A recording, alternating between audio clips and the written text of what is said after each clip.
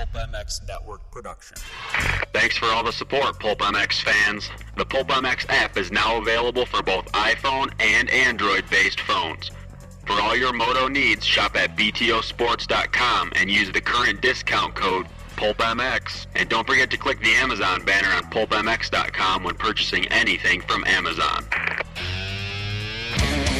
It's the Steve Matthes Show, brought to you by RacerX, presented by btosports.com and Thor MX.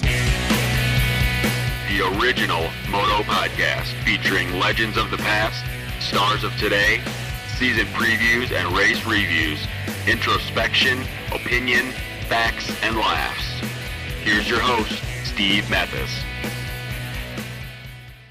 Welcome to the btosports.com RacerX podcast presented by Thor MX. Thor MX, the gear of choice of Ryan Villopoto, which is appropriate today because on the podcast we have none other than Ryan Villopoto's mechanic, Monster Energy Kawasaki's ace tuner, Mike Williamson. Mike, what's up? Not much. How's it going? Thanks for doing this, bro. I've been trying to get you for a while. You're very elusive. I've been trying. It's just been busy summer. Dude, what do you got going on? Nothing. Yeah, right? Hey, good season for you. RV's crushing it, winning a Supercross title, and looking good for outdoors, although you're just coming off your crappy Millville. But good season. Yeah, no, I mean, it's been good for the most part.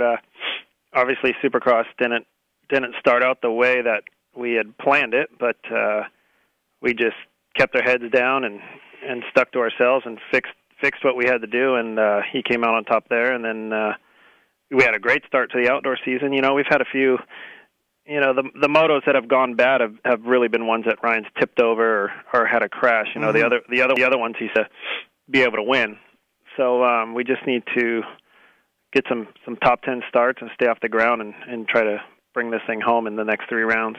Yeah, and it's not like Ryan hasn't won before with the old stuff, but in speaking to Ryan a little while ago, I think he's better than ever this year, and he attributes it a lot to the Showa suspension, his bike. Well, he attributes it to his bike, and then I said, well, yeah, you did change suspension, and he loves it.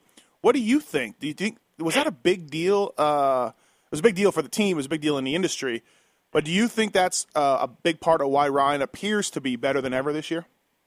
Well, I mean, he won on KYB, so, it's not like... Yeah, but I think it's a combination of things, and I think, obviously his fitness is finally, where the plan was 3 years ago, his fitness is finally getting there. I remember when he first started working with Eldon. Eldon said, well, you're not going to be in shape for 2 years. And he's just like looking at him with a deer in the headlights, like, what do you mean 2 years? I got to race the next 2 years. But right.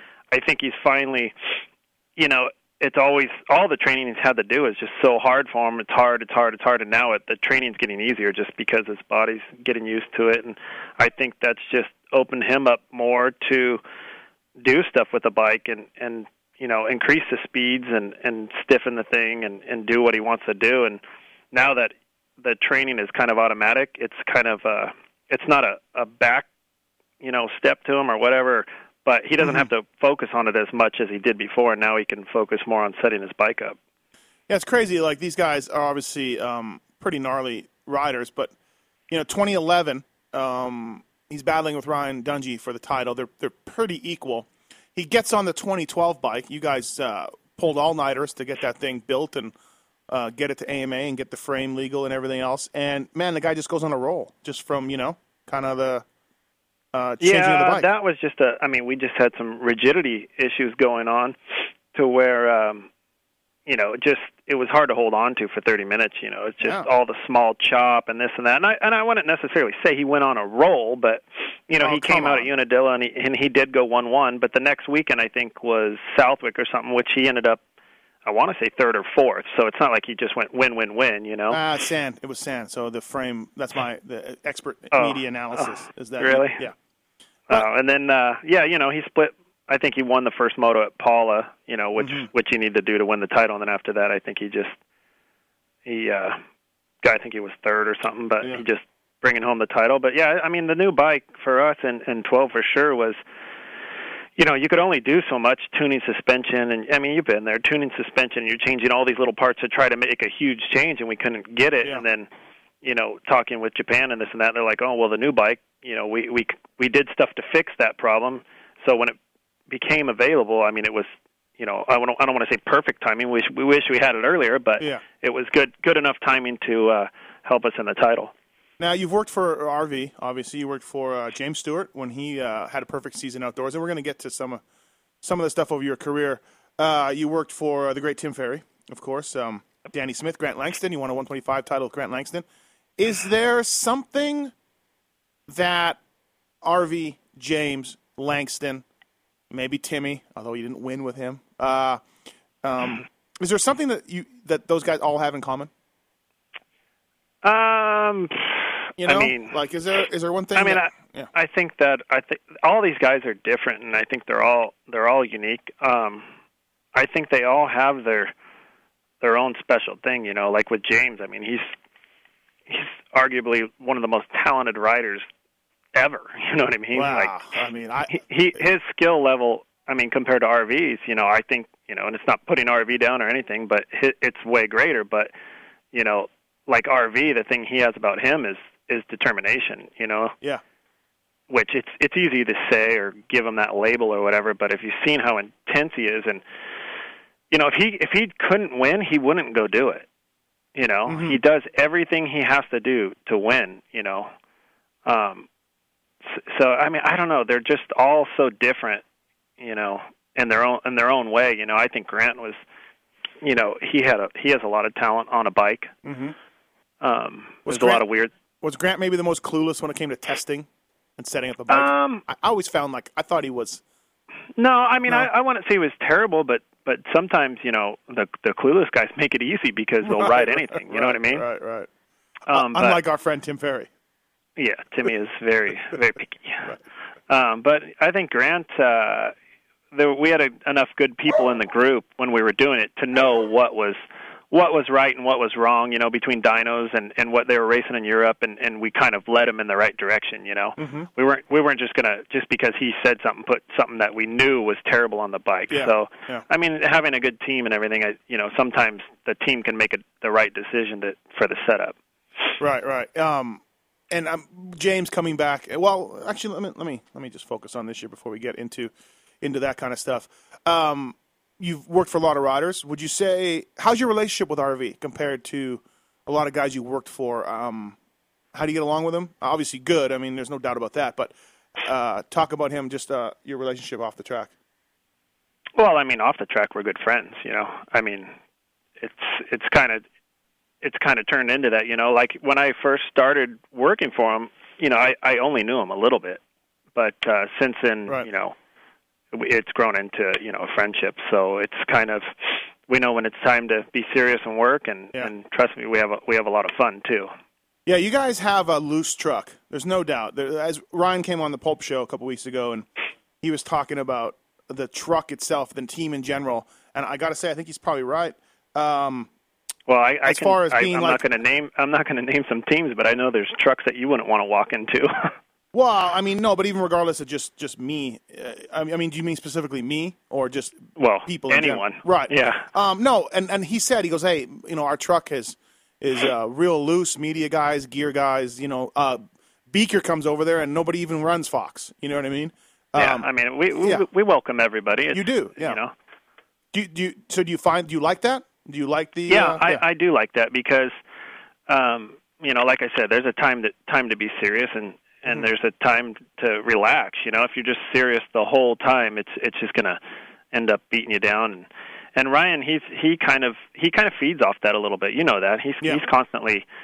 Everyone sees him as this robot or this and that, but you see the other side where he's joking or busting somebody's balls, while we're up by the staging or whatever. So he enjoys it. I mean, I think he looks forward to that part of going to the races and being in there and giving people crap and I think I think it's weird because I do get those tweets like RV is such a robot, and I'm like, I mean, he's the furthest thing from that. You know, everybody's allowed to have their opinion. I mean, it's fair enough. But maybe they've just caught an interview or this and that. And the interviews, I think, are tough to judge because they all do them different. Not everybody's an actor.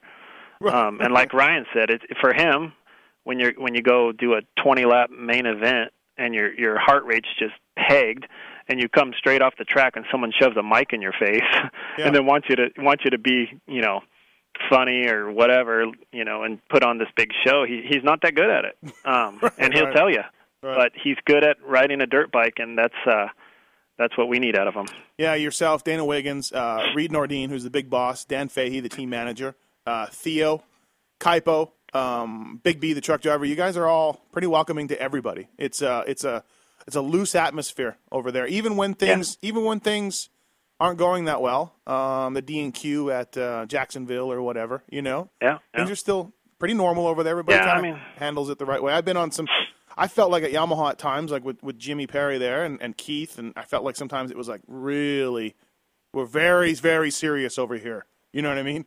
Yeah. So just kind of that way. Well, I mean, everyone has a different approach, and whatever works for them, I think they should do. I'm not saying everyone should act like us or we're going to act like them. It's just whatever they think their approach works for them, they should stick to it. And you and Dana, I don't know if you can get two different guys. I mean, you guys are both good guys, but Wiggles is relaxed. Wiggles takes it easy. It's no wonder, and I tell him this all the time. It's no wonder why Wiggles' pro racing career didn't work out. I mean, he did pretty good. He got a 5th, I think, right, at an East-West shootout. Yeah, I'm not sure. Just relaxed. Wiggles is laid back, So. Laid back. Hey, so let's get back into your career a little bit. And I always give you shit about this, the box fan days. You didn't have them, but you did. You didn't step straight into a semi-truck like I like to talk about. You started working, I guess, born and raised in San Diego or area or something? San Marcos, San Diego County. Yeah. How'd you get into it? How'd you get into wrenching? Or did you race like a lot of us, or how did that start? No, I mean, I raced a little bit, but mainly just grew up, with motorcycles with my dad and this and that. And I lived maybe 3 miles from North County Yamaha. Oh, okay. Yep. And I had a cousin that raced, Tim Beatty, and he raced a lot. So he rode like out of that shop, and I had another buddy, Travis Luther, that raced through them. And I mean, really, I had a relationship with Jim Herkman and Grinny and those guys at North County Yamaha since I was maybe 13, 12, maybe. Just hanging out at the shop. Yeah, riding my bicycle down there, and then hanging out their box van. At the local races. And what year would this have been? Like 13, when you were 13, 15? Late 80s, maybe 9. Yeah, probably late 80s, 90. So they didn't have the team yet. No. So right about, I'd say, I don't know. I was probably 14, maybe. I don't know, 90 or whatever, 91 or something. Jim had asked me. He knew I worked on stuff and this and that, and he'd seen me do some stuff at the races with my cousin Mike, and he asked if I would start going to some of the local races with like Tim Morgan and him and them, and just helping change bars or whatever. They had a little trackside support deal going. Yeah. So I started doing that, and that went on for it was basically on the weekends. That went on for a year or two, and I started doing some of this stuff. Mike Guerra ran the trackside support, and I'd go to like I've been to Ponca, Loretta's, all that stuff. Oh, so you were like right into it, yeah. Yeah, and then right when I was 16 at the Jim started the team in '92. Okay. And I must have been 15 at the time, and in '93, that's when he fired Wiggins. And the Wiggins' dad, I think, was working for him, so he had hired. How funny is that though? You're a kid hanging out at NCY. Wiggins is riding. I forgot about this. Wiggins is riding for NCY. 20 years later, you're working alongside the guy at Factory County. So, I mean, long story short, he ended up asking me to do that for like basically nothing. Like, I was still a senior in high school. Yeah. So I actually had to like accelerate my school to get through that. Who'd you work for? And I worked for Upton. Oh, Donald, King of Paris. Yep, Dynamite Donald Upton, and it was Clowers. J-Bone was working for Clowers, and we had our box fans, and we just did West Coast, in the East-West shootouts. We went back to Minnesota, I think it was at the time, and Houston. So did those, and then the following year, I worked for Metzger. Right when he was. You start off with Upton and Metzger. What a 1-2 combo. Yeah, well, I mean, Mike, he was unique at the time because that was before he had any tattoos or anything, and he kept telling me, "Oh, I'm going to get this dragon tattoo," and I'm like, "Whatever." And he's out at the test track trying to do this crazy stuff on bikes, and we're just like, "Man, like, what is this?" And that's when, before we knew it, we were watching him basically start freestyle. Yeah. But no, I mean, they're all good guys, and I did that for a while, and then. And this was driving the box fan and doing all that. Yeah, doing the box fan thing and this and that. And then after that, I actually did more trackside support stuff before I went to FMF Honda. So after high school, you just started. Did you have a regular job and did NCYs on the weekends, no, or was that it? Just this. Oh, okay. Building bikes and. Wow, I didn't realize you were that deep with Herkman and NCY. Yeah. It was a long time there. Who else did they have? They had Metzger, Upton, Clowers, right? Clowers, yeah. Tomcat? Yeah. Tomcat did. Did you guys have any good results? Did you do any good? We had the first year they had Tyson Volan too, remember? Oh, yeah. Yeah, he had some podiums. Right. 27? No. What was it? He was number 27. Yeah. And a little known fact, there's an ad in the motocross magazines at NCY where was it just be a team member for the day or something? What was the? You win. It was to win something. And you were there, but your face was whited out because they were saying. Yeah. They said basically this could be you. Yep, needed a stand-in, be part of the team. So, dude, you made the big time magazine ad, but with no face. Right. Nice. Got to start somewhere, I guess. Yeah, for sure. So from there, you're learning the ropes and you're doing the basic stuff, and. It's funny because I got a job with FMF Honda in 98, and as my dog is freaking out here, I got a job with FMF Honda in 98 for Danny Smith, and I was working for Ty Birdwell, and they call me. I get the job with FMF Honda. This was awesome for me, it was an amazing deal. And I remember Hilton telling me, "Hey, you can work for Jason McCormick or Danny Smith. You can pick. Did you have an idea?" And I'm like, well, Danny Smith's a hot amateur kid. And he wrote. I was working for him as an amateur. Right. So you were So this is where the story gets funny. So I'm like, I'm going to take Danny Smith because we're going to grow together. We're going to win Supercross titles and nationals, and we're going to be, basically Skip and Jeremy. That was my idea. Yeah. So my second day with Danny. My second day, he goes, "Yeah, man, I can't wait till next year when my buddy Mike comes over and works for me." I'm like, "No way." Oh yeah. I'm like, wah wah wah. Because I guess. Why you were just tied with NCY? You were just couldn't get out of it or something or whatever?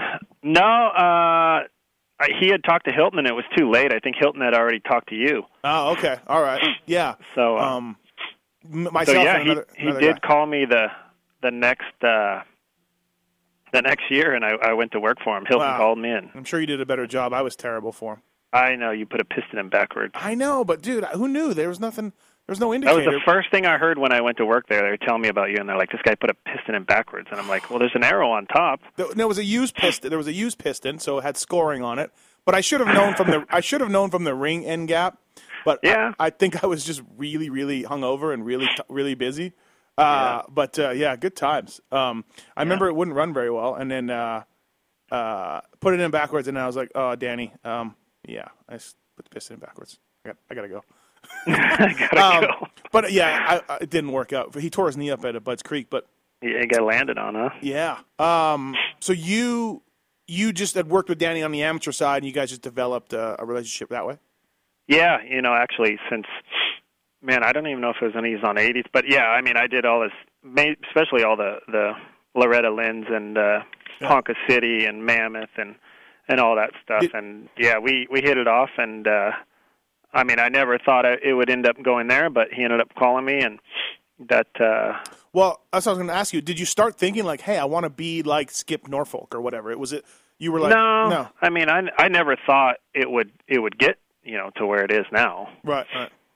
So I just kind of I was young, and it was like, I was kind of bored of working at a shop, back working at a shop, and I was like, I'll give it another try and see if I like it or not. Yep. And I had a good time working at FMF Honda. We had good results, and I liked working with Danny. So, and Brock was there. Right. I think it was much better the year you were there than when I was there. It got better. I had heard all about '98. That was when Bobby Moore was team manager. Yeah, right? Bobby was team manager. Mike Hooker and Terry Varner had complete opposite ideas of how a motor should be run and jetted. So Varner would be like, "Hey, put the 190 main in," and Hooker would come by and be like, "Put the 170 main in there." And we're like, "Oh, yeah, that's no fun." It was kind of a nightmare. Yeah, no, it was good. I mean, we actually '99 was really good, and then I think after that, I mean, what year did we end up going away from there? 2000 or something? Yeah, I think I went to KTM in 2000. No, because I was in KTM 2000. You were at KTM 01. Okay, then I was there. So you were there for 2 years. Okay, I was there 2 years. Then. What was Danny's best result? Do you remember? You guys got a couple seconds. No, we got some. We were racing Ernesto. He was on that 250F, and we got second to him. Yeah, a few times. Just couldn't quite beat that bike at the time. Also too, not only that, but when you compared to other 125s, the Honda one wasn't the greatest. No, it was a lot of work, but we were getting some support through Honda, and we had good parts, and Dan Bentley was helping out. So I mean, they weren't terrible. Were you on the team with Lone Wolf? With who? Lone Wolf. Voland. Was he? Yes. Ooh, when he passed Ricky? Yeah, passed Ricky. Yeah, I was there, yeah. And so were you there when he got the Italian motor and it was a big controversy? Yeah, I remember the whole thing. What was that all about? Because he wasn't happy, and he came from Europe and had what he thought ran better. But, I mean, I looking back on it, and not to get on anyone, but, the way Honda was doing things, it was... The year was 2000 or something, and they're still trying to use what they used with Lamy in the early 90s. Like, they were really stuck in, like, oh, well, this worked then, so, but, I don't know. I mean, there was a lot of good bikes around that time, and it was competitive, and Talon felt comfortable with that, what he got from Europe, and, I mean, it seemed to work for him. Passes Ricky at Glen Helen, wins Hangtown, right? Wins Bud's Creek in the mud. Like, it was, like, legit. Like, Lone Wolf was back. Yeah, no, he rode good. And Tom Wallace building his bike, but Tyson holding the pit board. Yes, yeah. Who was your team manager? Who was it? Hilton was. Oh, Hilton was? Yeah, Hilton was. Hilton was, and then at the end they tried bringing in Danny Laporte or something. Right. And that kind of just... so I don't know, the whole thing, I think they were just over it and wanted to get out of there. The team folded at the end of 2000. Yep. Did you know it was folding? Did you? Where did Danny? Yeah, we had an idea that they weren't going to continue on anymore. Where did Danny go?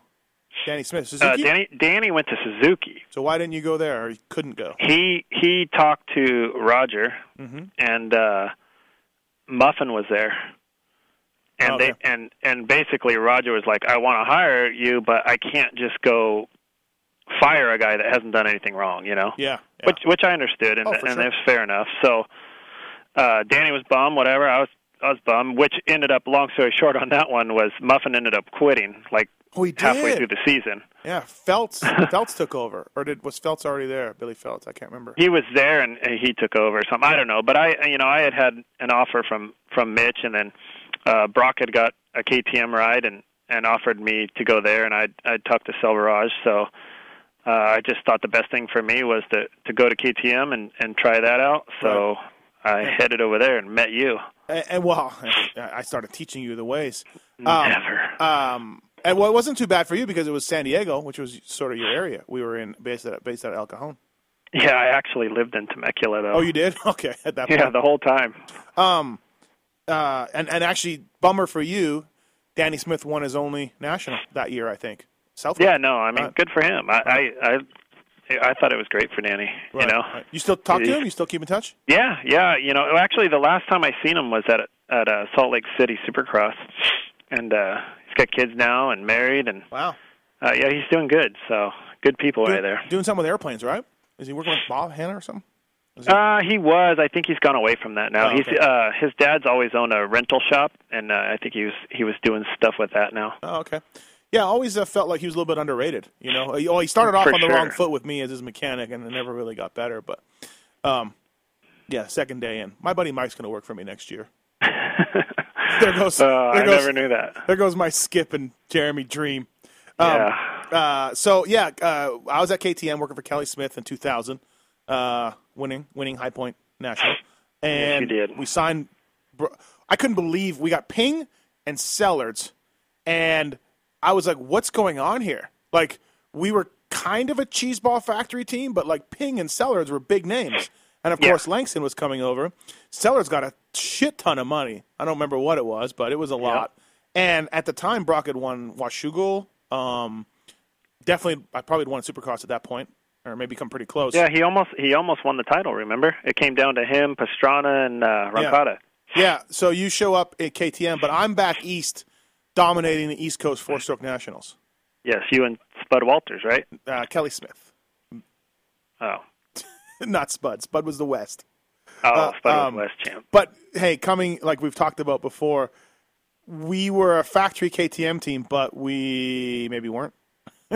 Yeah, but I think, obviously when I went down there, it was a little cheesy at the time, this and that, but the way Selvaraj presented it to me, they were putting a big effort in, and Red Bull was coming aboard, and it was going to be a big push to make it work, and it started off, in that direction.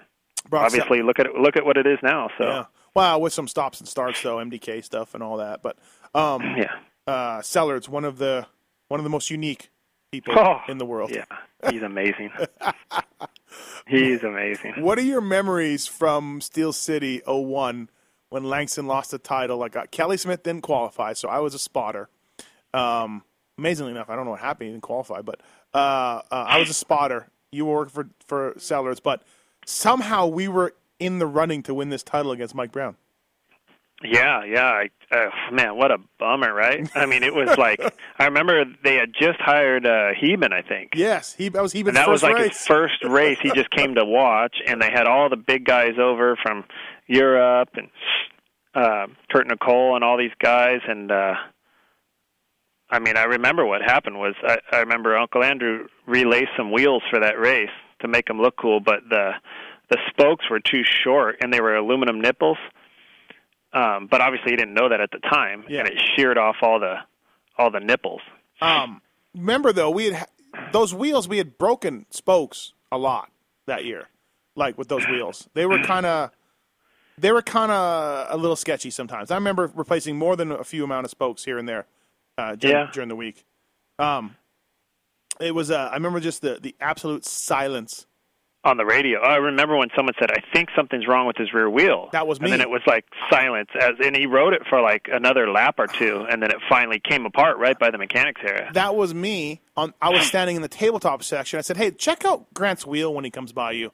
It looks like it's wobbling. And he goes by the mechanics area, and no one says a word. And I'm like, did you guys hear me? And like everyone, we'd seen it, it was getting worse and worse. Yeah. But, man, that was a tough day. Wow. I remember, too, you got in a fight with Nolte that morning over something. Oh, yeah. Oh, I like Nolte, dude. We get along good now. I do, too, but you and Nolte, very angry that morning. I don't know what happened. I can't remember. He was mad for something. I don't know. He's a good dude, though. Yeah, I see him all the time. I talk to him all the time. He's running the CLS Kawasaki team over there now. Yep. So how do you get to work for GL in 02? What happens? Because I leave the team. 03. 03. Oh, so 02, you work for Brock again? No, yeah, 02 I was Brock, and then Brock was moving on, and we were bringing on Joaquin Rodriguez and Metcalf. Mm-hmm. And I was going to work for Joaquin for 250 class. Yep. And I don't know, obviously there was it wasn't going great between, Andrew and Uncle Andrew and Grant and lots of fighting. Grant's dad. It was just, it was a family thing, and they decided for them, I never knew what was going on, but they went to Heben and said, hey, we want to just make a change and this and that. And Andrew was on board. He was cool about it. And, when Heben called me and said, hey, I think you're going to need to work for Grant. He wants you to do this, and his dad does. And I said, well, let me talk to Andrew, So I kind of talked to Andrew and got his story, and he was okay with it because, that wouldn't have been right. And they did have a lot of family drama. Always yelling always yelling at each other. I mean, they all loved each other. They're family, but man, they got into a lot of stuff. It might have made them strong as they, but so it ended up they were all okay with it, and Andrew actually worked for Metcalf that year, and he had a great time working for Brett, and I worked for Grant, and that season was a little strange. That was 250 Supercross, Grant's debut in 250 Supercross. Yeah, and that bike was not good. Well, that was the MC bike too, right? Same year. Well, it was the MC bike. I mean, we started off, and we went. My first races were with them were the World Supercrosses, and MC went, and the first one I think Grant got third, and MC got like fourth or fifth. No, actually, Grant got second. Tim Ferry got third, or did Tim Ferry get second? Oh, is that what it was? It was Geneva, right? Or Geneva, something? yeah. I was on the podium. You know what? I remember seeing you there. Okay, but wait. Grant was on the podium. Yeah. I think it was third. And in the next race in Holland, he got fourth. He had a bad start or something. Mm-hmm. But when we got to the U.S., obviously MC was struggling with it. Oh, I'd never seen him crash that many times as he did. Grant, he had some big ones at the test track, and we had foot peg brackets snapping off. And so, like, early on, Mike, you realize you're like, this is not good. Yeah. Like you could tell right away. Yeah. Yeah. Grant, he didn't know any better. He'd been riding KTMs forever, and he just thought, okay, it's a 250. I got to ride it. So he kept trying, and he hit the ground a few times, and by the time the first part of the West Coast was over, they were like, okay, we need to rethink this. What about Grant riding 125 East? Yeah. So I get the call like last minute, okay, we're going to ride 125 East. So build a bike up, and start building motors and getting everything ready and get it on the truck. And I think it might have been like the first round or something. I think he hurt his wrist in practice, and his wrist just kind of nagged him through a few races, and then he was out of the series for Supercross, and it was like, okay, we're going to get you ready for 250 outdoors. Right. So we start riding 250 outdoors, and we're out there every day. We're going riding every day, trying to make stuff better. And it's looking okay, but we're going up against like Ricky and guys like this, and basically we're in. I've got race bikes almost built, this and that. We go to Vegas Supercross to watch, and James crashes and breaks his collarbone. Remember that? In the main event, and he was like the guy to beat. Yeah. And then Grant gets this great idea. Because he wasn't sure he could beat Bubs anyway, so he was like, he gets this great idea. Well, if he's out, who's there to race? I got to race 125. So he basically calls Kurt Nicole and them and says, I'll do it and put all my bonus on first to show you how serious I am. Only if I win the title, I win money. So I didn't know any of this. I didn't know you guys were riding to the outdoors at all. Okay. Oh no, we were 250 outdoor. I basically prepared for the outdoors twice. Right. And it seriously, like Larry was the manager at the time, and they had Rhino and Brett and those guys riding 125. And next thing you know, Monday morning I get this call, and it's like, and I think Hangtown was like the next weekend or something. And it was, okay, get a practice bike ready, and then build a race bike. And I basically stayed at the shop 48 hours, got everything ready, and we went after that. Oh, I didn't even know that. It's that time again. Thanks for listening to the Racer X podcast show, brought to you by BTOsports.com, presented by Thor MX. I appreciate it. Don't forget to click on the Amazon banner on pulpmx.com to help out pulpmx.com. We appreciate it. Listen to these commercials. Buy from these sponsors. Thank you for listening. See you on the other side.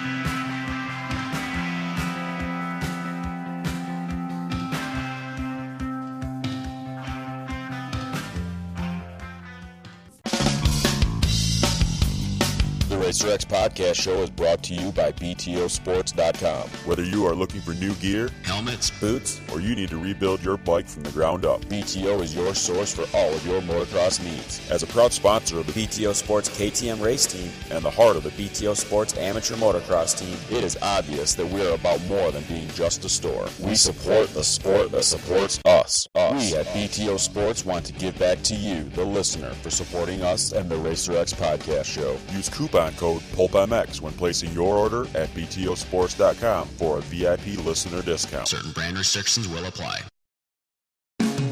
For 2013, JT Racing enters its next generation with the all-new Evolve Light, ProTech, Enduro, and limited edition collections, taking quality and innovation to a whole new level. Also available in youth sizes. Each collection is built with high-grade materials, offering its own unique characteristics to meet the demands of today's riders, both recreationally and competitively. To find a dealer or view the entire collection online, log on to jtracingusa.com. Championship proven. Many motocross apparel brands make that claim, but only Thor can back it up. As America's first motocross apparel brand, Thor has set the standard for delivering the highest quality performance racewear on the market for the past 45 years. With champions like Ryan Villopoto, Blake Baggett, and Dean Wilson, to name a few, our products truly are championship proven. To see all the new 2013 products, visit ThorMX.com or head to your local Thor Parts Unlimited dealer. Thor, the official racewear of Supercross. Backing up a little bit, were you at the test track when MC crashed? Yes, I was. Oh. Yeah, I was there. I was actually working on his bike. Oh, geez. So, yeah, did you kind of know that was it? I mean, he was struggling, and you were just like... Yeah, actually, he was riding good at the time, but it was like late in the day, and it was really hot out. And, you know, they had the little check valve on the gas cap, and the fuel, I guess, we were running or whatever, it was boiling or something. And he was just, I mean, it was like one of those dumb things, the last ride of the day kind of deal. Yeah, yeah. And he was going through a rhythm section, the thing bogged. I mean, you could hear it bad. Bull. And, yeah, he dislocated his hip, and I actually was the one that called the ambulance and got it all going. Then we put an easy up over him, and yeah, it was a real bummer. Yeah, because he couldn't put it in, right? He had to lay there and wait for them. And, no, I mean it took him. From what I remember, even when they got him there, it took him a long time to get it back in. Like it sucked. He was in a lot of pain, like a lot. So as a KTM guy, when he announced his retirement, you're like, oh crap, because you know, yeah, it was I mean, a big yeah, deal. for sure, you're getting looked down on and whatever. But I mean, it's up to you how you. Yeah. Everyone gets their opinion on what you think, but if you don't really care what people think, then it won't bother you. The Slicer was out, Brooks was in. How'd you get along with Brooks? Slicer, Ron Heaven, maybe one of the most laid-back, easy guys to get along with ever. Oh, he was awesome. He was seriously, like, one of the best guys to work for. Right. I was really disappointed when Heaven was no longer the team manager. They put him doing something else at KTM, but it was yeah, that was weird. Wonder what happened there. Like the team was all right, you know, but yeah, but I guess I don't know. I have an idea what happened, but it's just speculation, so it's not worth right. You know, it was like even when I was there for 2 years. Selvarosh had an idea. If you didn't like that one, you could go to Rod Bush. If you didn't like what Rod said, you could go to Kurt. You know what I mean? Like it was like, who's leading this thing? Well, yeah, and after MC's team, you know, folded or whatever, then Larry was looking for position, and you know, obviously whoever talked to who thought it was a good idea, and that's how it went down. Yeah, it was always like, what's going on here? Like then Grant's dad was in there, and he was a distributor for Doma Pipes, but we were an FMF team, and Grant ran. Yeah, Doma. I ran Doma Pipes. right, and then Harry Nolte loved this. And it was just a real that led us into like the weirdest summer for the year we won the championship. Well, yeah, that's what I'm going to get to. So you're riding 125s. Brooks is the manager. Ryan Hughes is there, and Rhino and James comes back 2 rounds in. He misses 2 rounds. Two or four. Okay, and he just mops the floor with everybody after that. But you guys and Rhino are going for the title, but there's a lot of infighting going on the team. Well, dude, you had, you know, Larry's buddies with Rhino, so he's running the team, and then you had Leighton, who was doing development for Rhino's engines, and you had Dudley, who was doing development for Grant's engines. Then you had one guy running FMF, one guy running Doma. Like, I mean, it was almost like two different teams. You know, like we had two semis, and it was weird, man. Yeah, it was really weird. And Brooks, Steve Boniface wouldn't ride for the points, and so Brooks took his front wheel off. Josh Woods pulls over for one guy, doesn't pull over for another guy. It's just a disaster. They were so desperate to win, but you know there was a majority that wanted Rhino to win, and a majority that wanted Grant to win. It was the worst summer ever. Really, huh? Yeah, really? It was. I did not enjoy it. I couldn't wait to get out of there. Like, it was just the light at the end of the tunnel was like, please get closer. Well, so Troy, Ohio gets rained out twice, and you guys win the title. What? Was Rhino coming? What was the deal? Like, no, well, I mean, he had done okay, and then the last race we went to, Steel City, Grant beat him. Okay. And then, we had one more race to go, and I don't know, we had 13 points or something, or whatever it was. But, I mean, it wasn't, like, we weren't worried about it. It's like, okay, we'll go race and win the title, and that's it. But and those two stopped talking at some point, right? Oh, yeah. There was, I think, Rhino lashed out in some interviews at him, and this and that. And, I mean, it's like, we don't control the weather. We don't control the series. I was actually at Brock's house and doing motos with Grant, getting ready for this, Troy, Ohio race when we got the call. Yeah. It was, and it's like, oh, well, we're going home, I guess. And that was it. Hey, by the way, you won the title. Go home and start working on other stuff. Kind of a weird way to win the title, huh?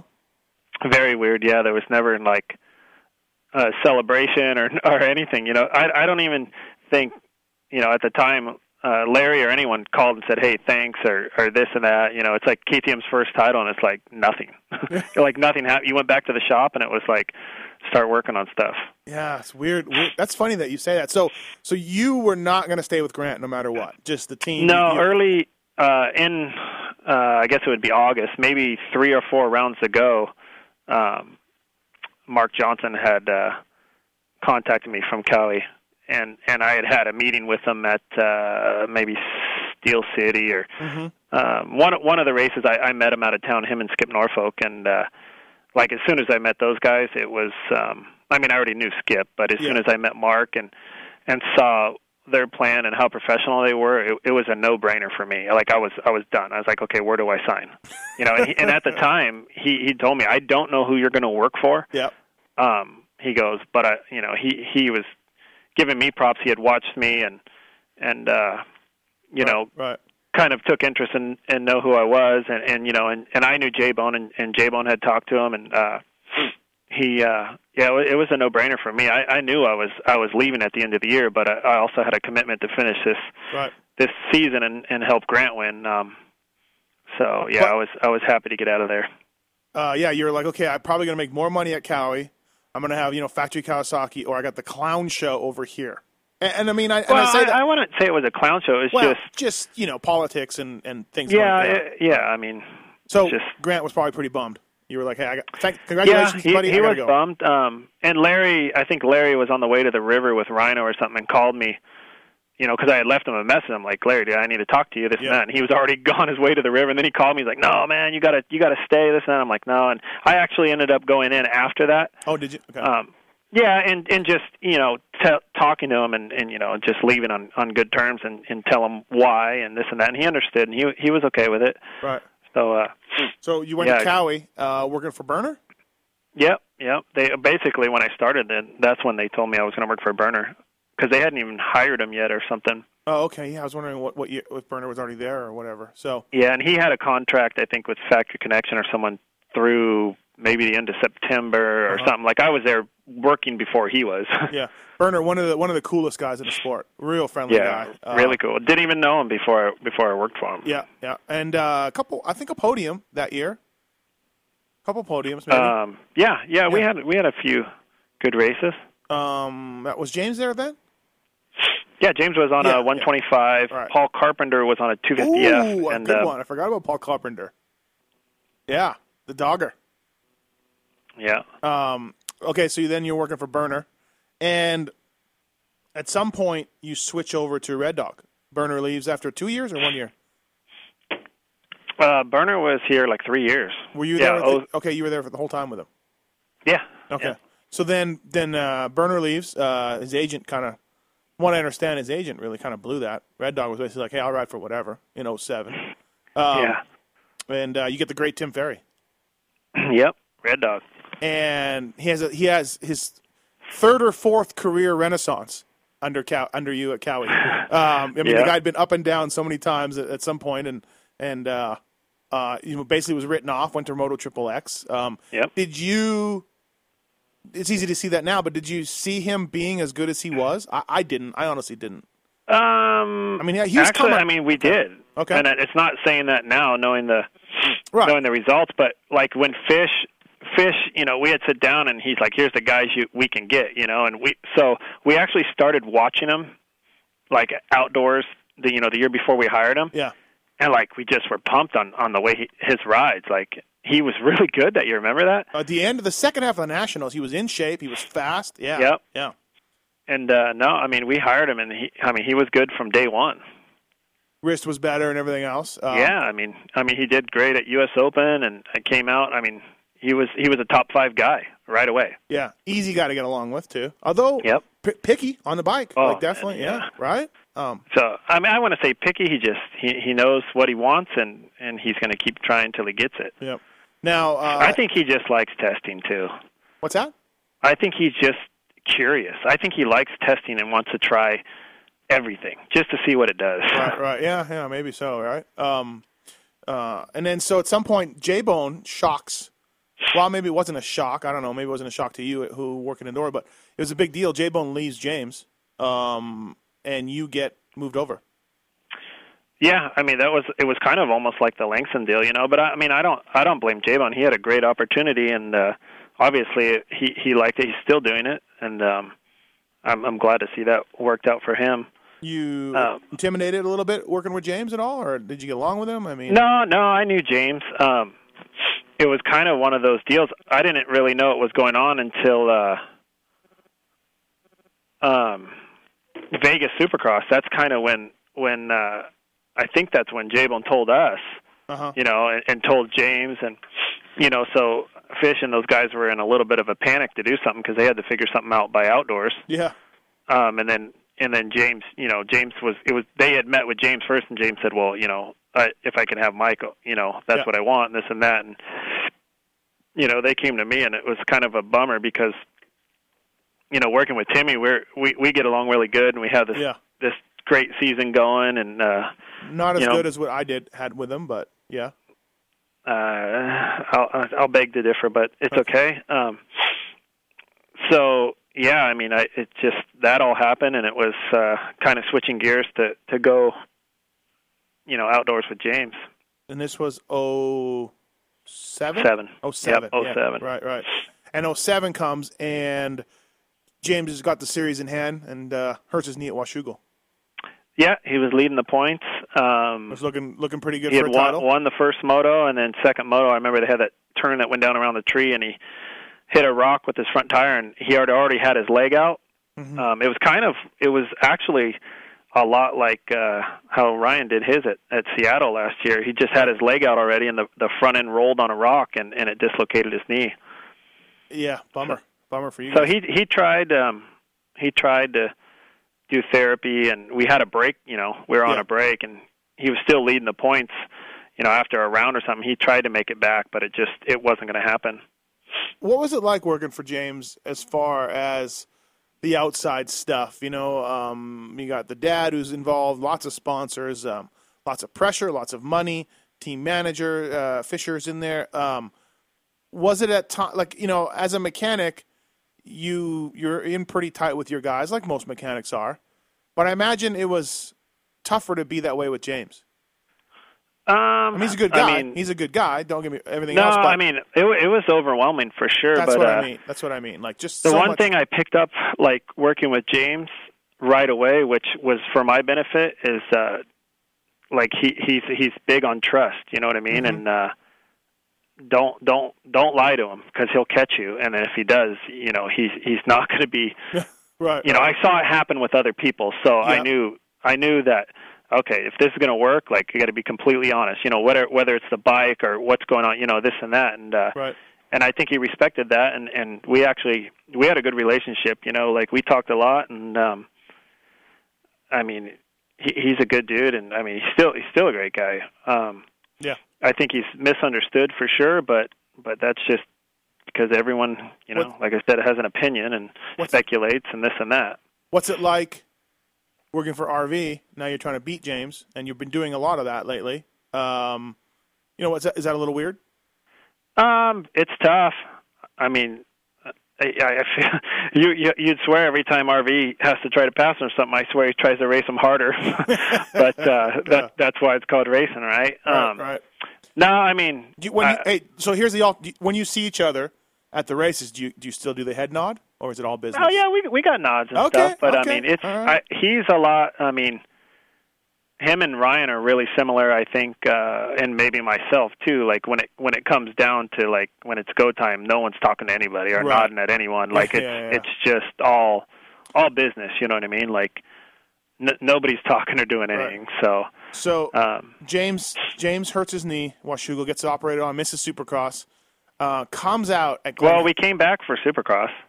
Oh, you did? Because that's right. He got his knee just scoped. Second and round. that's when then he started working with Eldon. And then we came out and I think it rained at the first round or something. Rain yellow? And it rained blue. I think Chad won.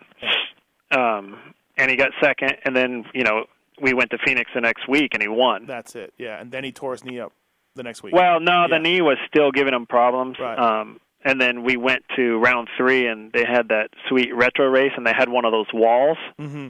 And every time he'd, hit that wall, it'd shift his body weight forward, and his knee was wanting to pop out. So Eldon, knowing Eldon, the way he doesn't like to operate like that, and it was like, okay, if we want to get ready for outdoors and be a threat to doing this, we need to get it fixed now. We're not going to milk. We're 2 rounds into the Supercross. You can't milk a knee injury the whole time. So a decision was made after practice that day to pull out and get it done right, and that's what he did. And comes to Glen Helen with, 3 weeks, 4 weeks? Maybe 3 weeks. Yeah. He was 3.5 months after surgery or something, and maybe not even quite 3 weeks on the bike, and no testing. Yeah, and just was like, let's go there and try to get through it and see what we can do. And he just kills everybody, mops the floor with everybody. He went 1-1, but I think it was at the time it was okay. Let's get out front and just try to keep a little gap. It wasn't okay. We're going to go win by a minute. It was just trying to get through the weekend and see where he's at, and then. Obviously, once he saw, he knew he wasn't 100%, but he could go 1-1. The confidence just went up, and it just grew from there.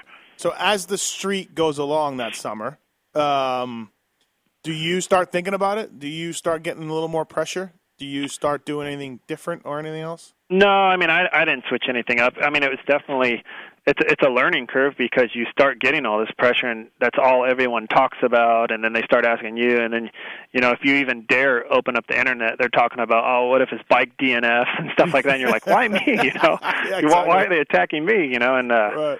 you hear it from every angle, but at the end of the day, I think it's kind of weird. You just get in this mode anyway, and you have to go do the job. You got to show up and do it, but you just do it the same and prepare the same. And who'd ever thought Cody Cooper almost brought it down? Dude, that was a crazy race. Remember all the lightning and the AMA pulled us off the starting line and put us under their truck because there was lightning and this and that. We didn't even want to do that race. Usually they're supposed to call races because of lightning. Yeah, and then they ended up running it. And Cody Cooper. Yeah, Cody was having his ride of his life, right? Got him a JGR ride. J-Bone hired him off that one moto in the mud. Yeah. He rode great that day, but James, Unadilla's not his favorite place in the first place. Yeah. So he came through, and that was going to be one of that was probably the toughest race for him the whole year. Yeah. So did you have? Obviously, you won the title by a big margin, but over Tim Ferry, by the way, who kept him honest the whole time. Mm-hmm. But did you more satisfaction from the title or the perfect season? Like, I mean, if you was there like, wow, I feel like the title was a little overshadowed by the perfect season. Right.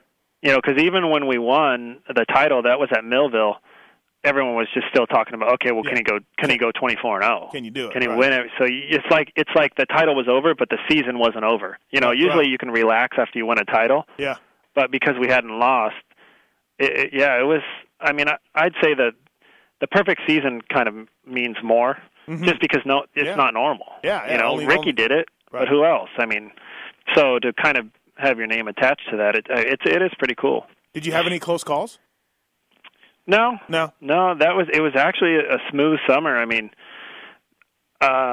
maybe we had a couple tip overs or something, but nothing crazy. You know, good starts. I think he actually hole shotted 12 of the 24 motos, and the other ones he was like second or third. Right. Yeah, I remember it being pretty easy, like from a perspective.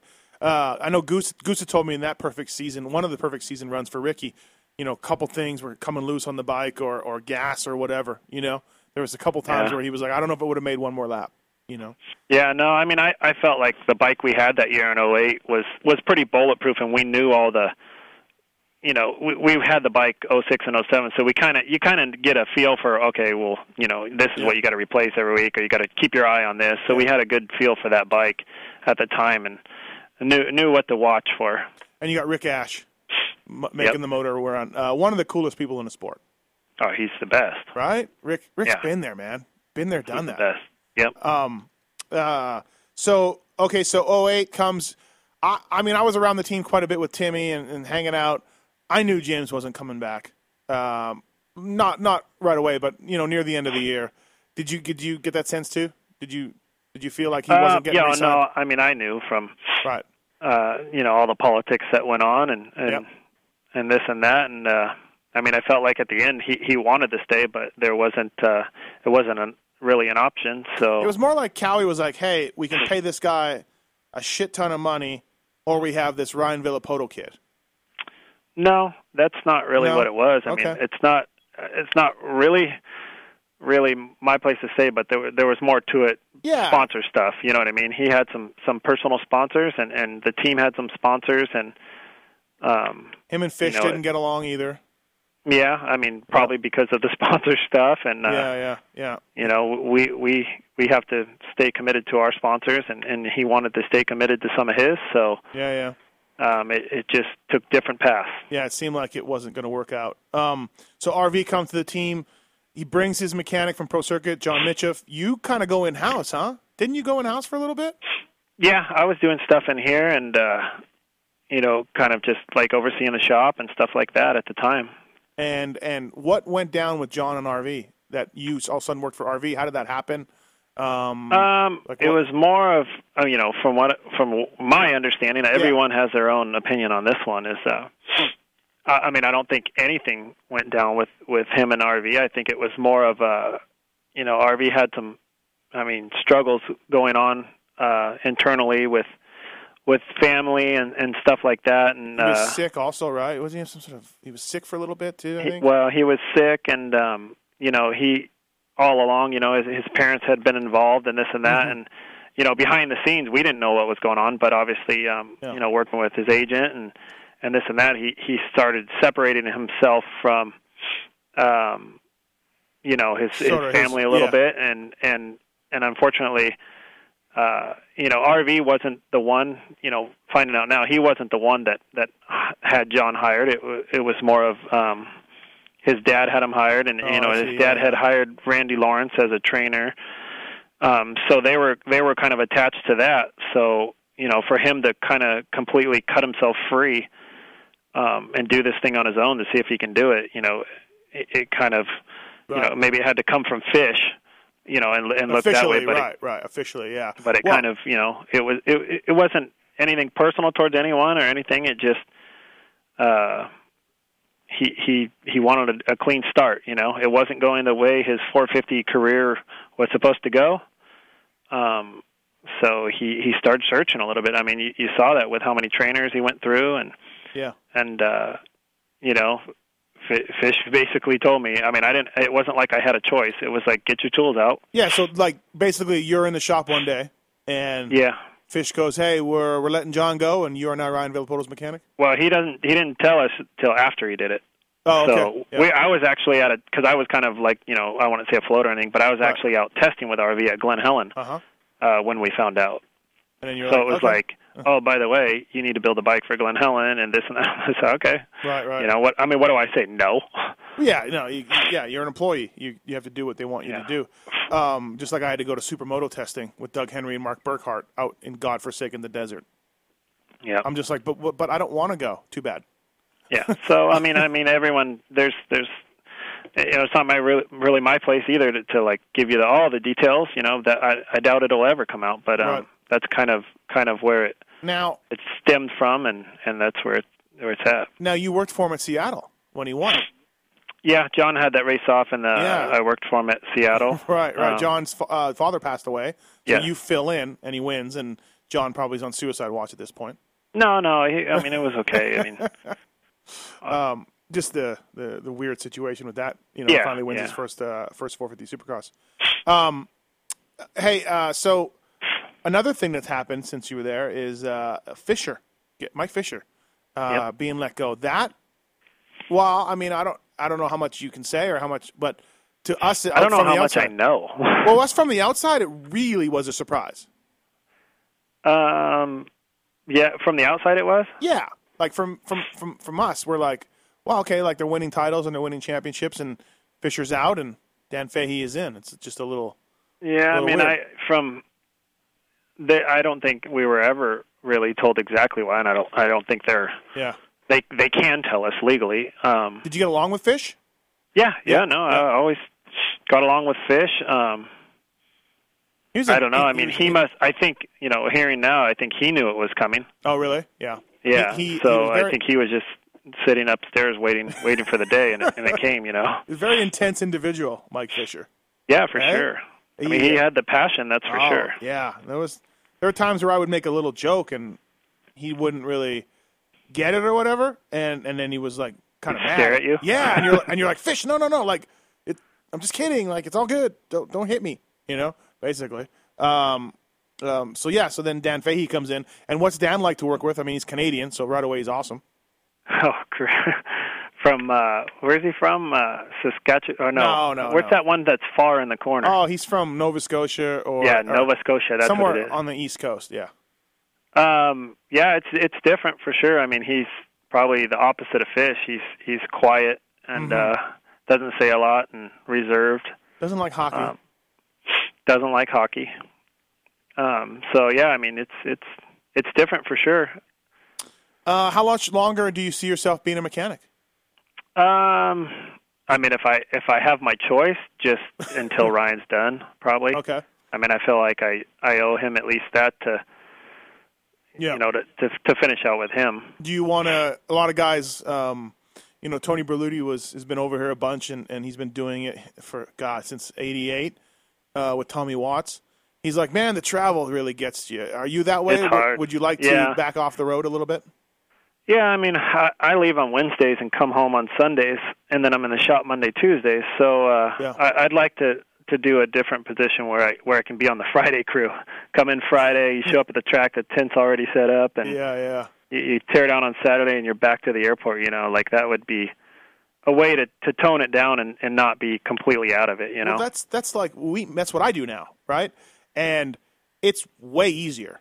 I take the last flight in Friday night, first flight out Sunday morning, and yes, I'm traveling still, but when you're a mechanic and they're going in that day or two early, you really begin to notice it. You go in Wednesday, and then I usually, if I can, I work Wednesday night, 3-4 hours, and then you put in 12 hours the next day inside a semi all day, and then you're at the track all day Friday, all day Saturday, and then, depending on where you're flying from, you're traveling half of the day on Sunday. Do you have a favorite motocross of nations? Yeah, Budds Creek, because it was here. Exactly. I didn't have to travel. Right. No, I mean those races. I think they're all good. The ones overseas, I think the party is better. That's for sure. The after party's crazy over there. Yeah. But no, I mean I enjoy that race. I've had a good time at all of them. Yeah. Do you feel more pressure at them? No. It's different for sure because you don't have your own truck and not in your own environment. But it goes so quick that you don't feel that pressure thing. It's just another race, you know. Yeah. You were able to do something with Tim Ferry that I was not. Oh yeah, you guys lost a few times, huh? Just once. Just went once and lost. Yeah. Oh, just once. Just once. And you, Ryan, was hurt last year, so you did not get to experience a loss. You're perfect at Motocross of Nations. I went with James too. Okay. Yeah. In England. Yeah, England. Oh yeah, when Timmy Ferry came through for the country. Yeah. And did you ever go for Grant? Did you ever go? No, did not go for Grant because I left right at the end there. Okay, yeah, for not that. And I don't think he went that year. Yeah, who knows? South Africa seems to be a little bit of a disaster when it comes to getting a team ready to go. So maybe 2 more years. Ryan's got on his contract, and we'll see from there. But you want to keep in the sport. You want to keep working, going to races, right? I think so. Yeah. I feel like I'm kind of maxed out at this position. Mm-hmm. So I'm ready for a new challenge. Something different. Do you look back and you think back to working for Mike Metzger and Dynamite Donald Upton, and you're like, wow, look at me. Look how far No, I've gone. I mean, it's happened so slow over 21 years now of doing this. Right. I mean, it's cool, though, like when I see, last year I was actually testing at RV's house in Menifee and went to the Starbucks to grab a coffee, and Donald was there studying. Oh! Because he's a firefighter, ambulance, all that stuff, and he was studying. So I sit there and had a coffee with him and talked to him for a while. It's good to see those guys. Right. Yeah, it's kind of hard. But, I mean, in one sense, for me, like, different for you because you grew up in San Diego and you were around it. But for me, like this kid from Canada, I can't believe all the things I've done. And I haven't done anything compared to you as terms of being a mechanic. I can't believe, like, I got to go to Motocross of Nations. Yes, we lost. And I can't believe that I won Summercross. And it's just amazing for me to look back and be like, wow, I can't believe this. It's pretty cool. Because, the weird ones to look back are like how many times I went to Bercy and all those overseas races, stuff like that is like, because the stuff's over here now is kind of routine now, Right. But those ones kind of stand out, and Barcelona and Geneva and the one in Holland, and those are cool ones. What do you offer? What's your piece of advice for mechanics or people who want to be a factory mechanic? I'm sure you get asked this question all the time. I know I did, and I still do, just because people can Twitter me and stuff. But what kind of piece of advice do you offer people? It's a difficult question because I think everyone's taken different routes to get here. I mean, there's guys that have done the MMI route, and then there's guys that have hooked up with riders at amateurs, and then there's even guys there's guys at the top level that probably really don't know that much because they had a buddy got in. Right. Not that they really deserved to have the job, but they had a buddy, and their buddy got them in, and whatever. So, I think the best way to do it is not necessarily an amateur guy, but if you already know how to work on bikes, if you can start out at a guy that's trying to make mains or something like that, and just do your best and keep trying. I didn't. It's not like the first rider I had, we started winning main events or something. I worked with. I was at Supercrosses with guys like Doug Parsons and Josh Tarantino that were trying to make night shows, and stuff like that. It wasn't successful right away. And it took a long time. And be prepared to work your balls off. A lot of people wouldn't work that as hard as you have to get. It's a lot of work. Right. If people knew how much you had to do during a week, it's basically. And if you want to be at the top, it's a 7 day a week. Whether you're on the phone, with your rider or the team or this or that, or you got to go into the shop. It's a constant job for sure. And there's a lot of not so glamorous parts of the job. There's more not so glamorous than people actually. Yeah, people see you holding the pit board, doused in champagne. The other 23 hours sucked balls. Yeah, there's the moments are short. That's for sure. Right. Well, hey, Dave, thanks for doing this. Appreciate it. I kept you. Alrighty. I kept you longer than I said I would, but you got nothing going on. It's an off week. Building an RV, a championship bike for Supercross. Oh, are you? Yeah, you give him all his bikes. Yeah. So we're on a break right now, so I'm trying to slam this one out to Now, mark it off the list. Will it be real? Will it be the real deal? The bike? Yeah. It's actually the bike that he raced. He's not getting the ECU on it because they're rare, very rare, and but few little internal engine parts. But it's the actual bike. I mean, all the tie, the wheels, the clamps, the frame, the all the stuff. I mean, I don't need it anymore. So right. Don't you just as a factory guy, and you worked for NCY and I worked for privateers, just the stuff you throw out, you're like, oh man. Oh, it's tough. I mean, you see stuff get crushed or brand new units and stuff. Yeah. It's painful, but it's part of it. I mean, it's how they build their companies and work. All right. Hey, Mike Williamson, thank you for doing the BTOsports.com RacerX podcast presented by Thor MX. Man, I really appreciate it. I'm glad to get your story down in recorded fashion. Finally, we were able to talk, and you've had a great career. And I got a feeling there's probably a few more titles in the future. But I have a national win and a Summercross win.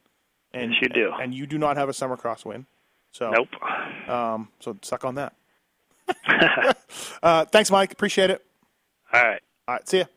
See ya. This has been the BTOsports.com podcast show brought to you by RacerX. Don't forget to check out some of our past shows, including motocross legends such as The Beast from the East, Damon Bradshaw. It got to the point to where I didn't want to leave home, and once I got to the race, I wasn't into it. If I wasn't going to give 100%, I'm not going to take their money. The Working Class Hero, Doug Henry. It was definitely an emotional moment for me, just thinking to myself, that's it, and it's amazing the stuff that goes through your head in a short amount of time of the things that that I was going to miss. The Dogger, Ron Lachine. Until you really open your ears and you want to listen to what they're saying, it's like beating a dead horse. I mean, and I know from personal experience, did anybody ever sit me down? Of course they did. Everybody did. Pro Circuits, Mitch Payton. There's two ways to make the money. One is you can sign for money, or two, you can earn the money. I'm a high believer in earning the money. I think they ride better when they earn the money. 7-time Jeremy McGrath. I was so mad, so disappointed and so frustrated that I pulled picks and I left. Every point counts. I could kick myself to this day for not just riding around in 10th. It's been no problem. My ego got in the way, The O Show, Johnny O'Mara. Stuff that you'd sit there, you didn't even want to ride it, you just wanted to just look at it all day. I mean, I got a chance to test all that. I like that era I was in. I really do. Search Pulp MX on the iTunes Store to enjoy these and many more great podcasts. I won't let this die. You know I've got this plan to be.